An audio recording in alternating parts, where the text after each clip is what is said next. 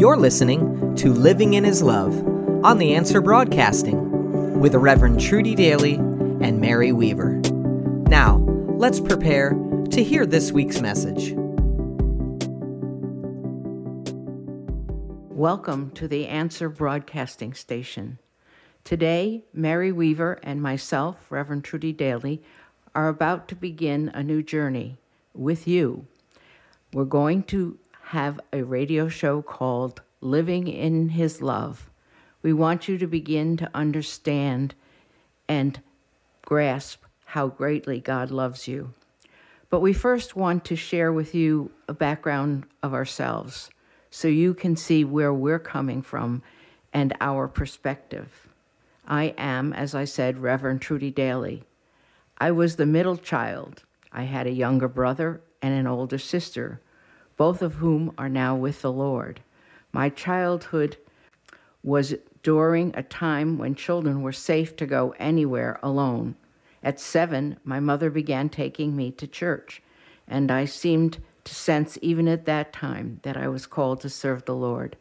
I attended Christian colleges and started teaching in a Christian school in New York City. I was there for about 2 years before I moved to the suburbs and taught 3rd and 4th grade and then 7th and 8th grades. I met and married the boy next door when he returned home from the service. We had one son, Scott, who is now married and has 2 children, Sean and Julia. The trauma from going to Vietnam caught up to my husband, and he had a nervous breakdown and became bipolar. The next 3 years were very difficult ones, as he would not take the medicine prescribed to him to help him function normally. After 3 years, he left to start a new life. By this time, I had left teaching and was working for a corporation. I still had a sense that I was to serve the Lord. In 1991, I, along with Rinda Sternberg and Ivan Cortez, founded Triune Healing and Restoration Ministries. Around the same time, I was ordained by Christ International Center. The ministry has moved from New York City to Connecticut, to building a house in Westkill, to buy a house and meeting in Utica, to finally purchasing the church in Parsonage that we currently have. My walk with God has grown and continued as I raised my son alone, lost both of my parents and both of my siblings. God has been faithful in giving me a vision for the ministry and providing financially for it. Christ International Center and its pastors, Ben and Loida Morales, have guided and supported Triune for all these years. In October, we will celebrate our 30th anniversary. 12 years ago, I started a radio program called A Time for Healing. It can now be heard on the Answer Broadcasting app on Sundays at 3 p.m. In 2016, the Lord started to give me a prophetic word each week. After 3 years, I published them in a book called God is Speaking, Are You Listening? It has been published in both English and Spanish.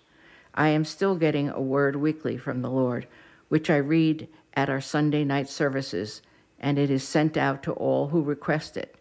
It also can be found on our website.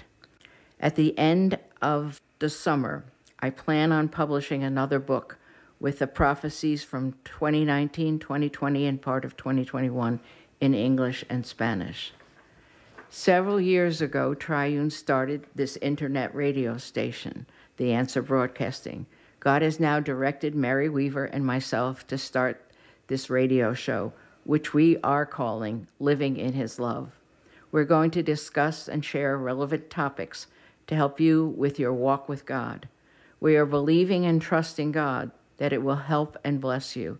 It's going to be on the Answer Broadcasting Station. Now Mary Weaver will share her story, which I know will bless you. Hello, as Trudy said, my name's Mary Weaver. I was born in upstate New York and raised Roman Catholic.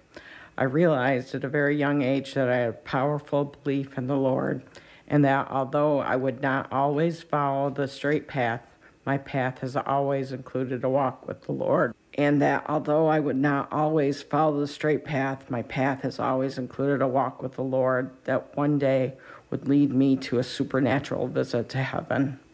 My early childhood was filled with pain and tragedy. My parents separated when I was 3 due to my father's alcoholism and ongoing abuse. My mother gave birth to my brother Michael prematurely the month following my 4th birthday. 3 days later, nearly simultaneously, both my grandfather, my mother's father, died of a heart attack, and my same brother passed away. I remember sitting outside of my mother's bedroom listening to her cry for hours and days. I tried every day to smile. It was shortly after that time that a family member molested me. I still found joy in my heart and talked to God each day. I remember entering church at this age and being able to see over the pew for the first time and being so happy I could finally see all of Mass. My mother remarried when I was 8. It was a very tumultuous time in our home. I began to notice my mother's binge drinking and my stepfather's intolerance for my older brother. I tried to hide. I spent a lot of time with my grandmother and aunt. My Aunt Sal was a great woman of the Lord. I would live in a fantasy world and develop great stories just to distract myself from the life I was trapped in.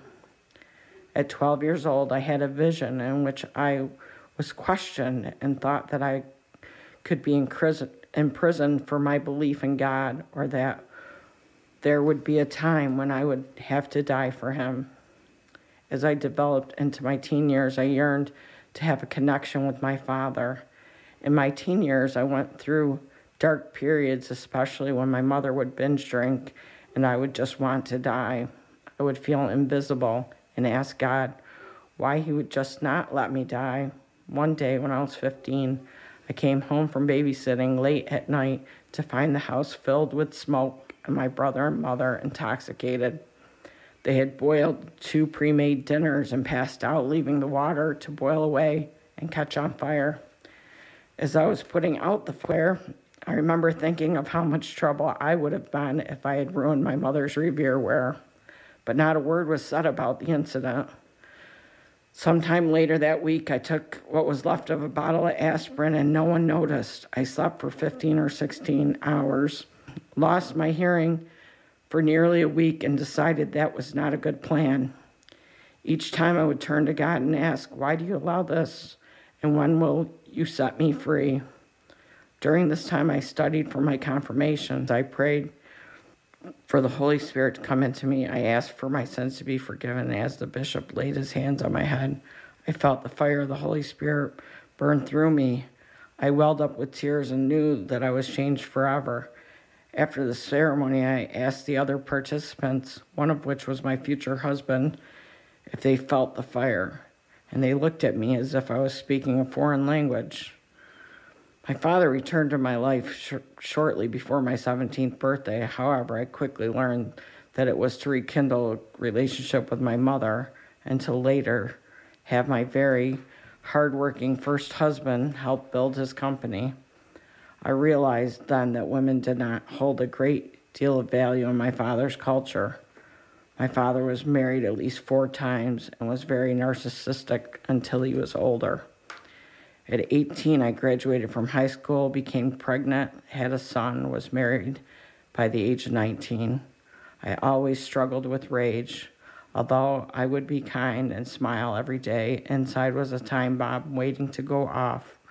My husband and my family were both the lighter of the match that would ignite the rage, and those caught in the ring of damage during my explosion were harmed. I have asked my children and those that I love for forgiveness and pray that they heal. I also went to multiple Christian churches and Bible studies, many times feeling overwhelmed by people that wanted me to be saved. Unfortunately, I felt more like I was judged than loved, especially singled out because I dared to be raised Catholic. In 1998, a friend of mine cornered me in the Oneida County Jail medical records room where I was working and laid hands on me. Together we said the sinner's prayer. I tried to explain to her that I felt the fire of the Holy Spirit at 15. However, she too did not believe it could happen at confirmation. I smiled and assured her that we will see each other in heaven. By age 32, I had 4 children. I was divorced, and I was remarried to my current husband. I also graduated nursing school. Each day I would smile, but I was never happy. In August of 2002, while on vacation with my husband, youngest son, and friends, I became very ill. While traveling from New York to Tennessee, I experienced pain in my right flank. I explained to my friend that I should contact my family doctor when I got home because I thought I might have a kidney stone. 3 days later, I was in a coma, fighting for my life. I waited for 2 days before asking to go to the hospital. I learned that I developed a staghorn calculi, a very large kidney stone, and urosepsis, a deadly infection that required immediate attention. However, the hospital that I was originally treated at was unable to treat me. So then I was transferred to Jackson Methodist Hospital in Jackson, Tennessee. By the time I was loaded into the ambulance, I felt life slipping away. However, I had no fear. I remember that night telling a nurse that if they did not help me, that I was going to die. She said that I was not the only patient in the ward. They had just given me too much pain meds. I assured her that was not the problem. I was near death. She seemed annoyed. The following day, I was taken into surgery. I remember being in surgery and thinking this is the first time in 3 days I hadn't felt pain, and the first time in 15 years that I could sleep without one of the 4 children waking me up. I proceeded to relax. I remember having multiple nurses in what I assumed was the recovery room yelling at me to breathe. I remember trying to, but just thinking, I am too weak, I just can't. I remember very little of the next 4 days. I slipped slowly deeper and deeper into a coma. I remember my mother touched me. I knew that they were her hands, even though I could not see her. I asked myself why she was there, knowing that I would be fine. I knew that my best friend, Darlene, and my husband were there with me, and that both of their hearts were broken. I truly didn't understand because I knew that I would be fine. At some point during this time, I left my body and I observed my husband talking to the doctor outside of my room. They were discussing trying a last chance antibiotic that would cost $7,000, and our insurance denied it. My husband asked the doctor how long he had to make the decision, and the doctor responded 12 hours. I then moved to a dimmed hallway. I could see a lit area at the end of the hallway. Across a room, entered from another hallway, I could see my grandmother on my mother's side and another woman walking together. I soon realized it was my Aunt Sal that had passed away 8 years before. I began to run to them. As I entered the room, I realized that if I was with them, I was dying. Then I yelled out, "Oh no, I am not going to die today," in a defiant tone. I began to look around and calling out to God, saying to him, "How could this happen? I am finally happy, and you allow this now? I know you were there when I was being abused, and when I wanted to die, I became angrier and angrier. And as I did, the room began to glow orange, and I felt a supernatural hug that allowed me to experience the fullness of God's love. I said, how could you let all of this happen to me and take the people I love? Then I realized that my children would not be okay, and I begged God to send me back. I knew that my first husband was not emotionally capable of raising our children, and my second husband was a recovering alcoholic. I was worried that he would relapse. I asked God that he allow me to live until my youngest graduated from high school. Something broke inside me. The anger was gone. I felt warmth, and I saw the most beautiful orange light, and I heard a small voice say, "I'm your father. I'm your father. I'm your father.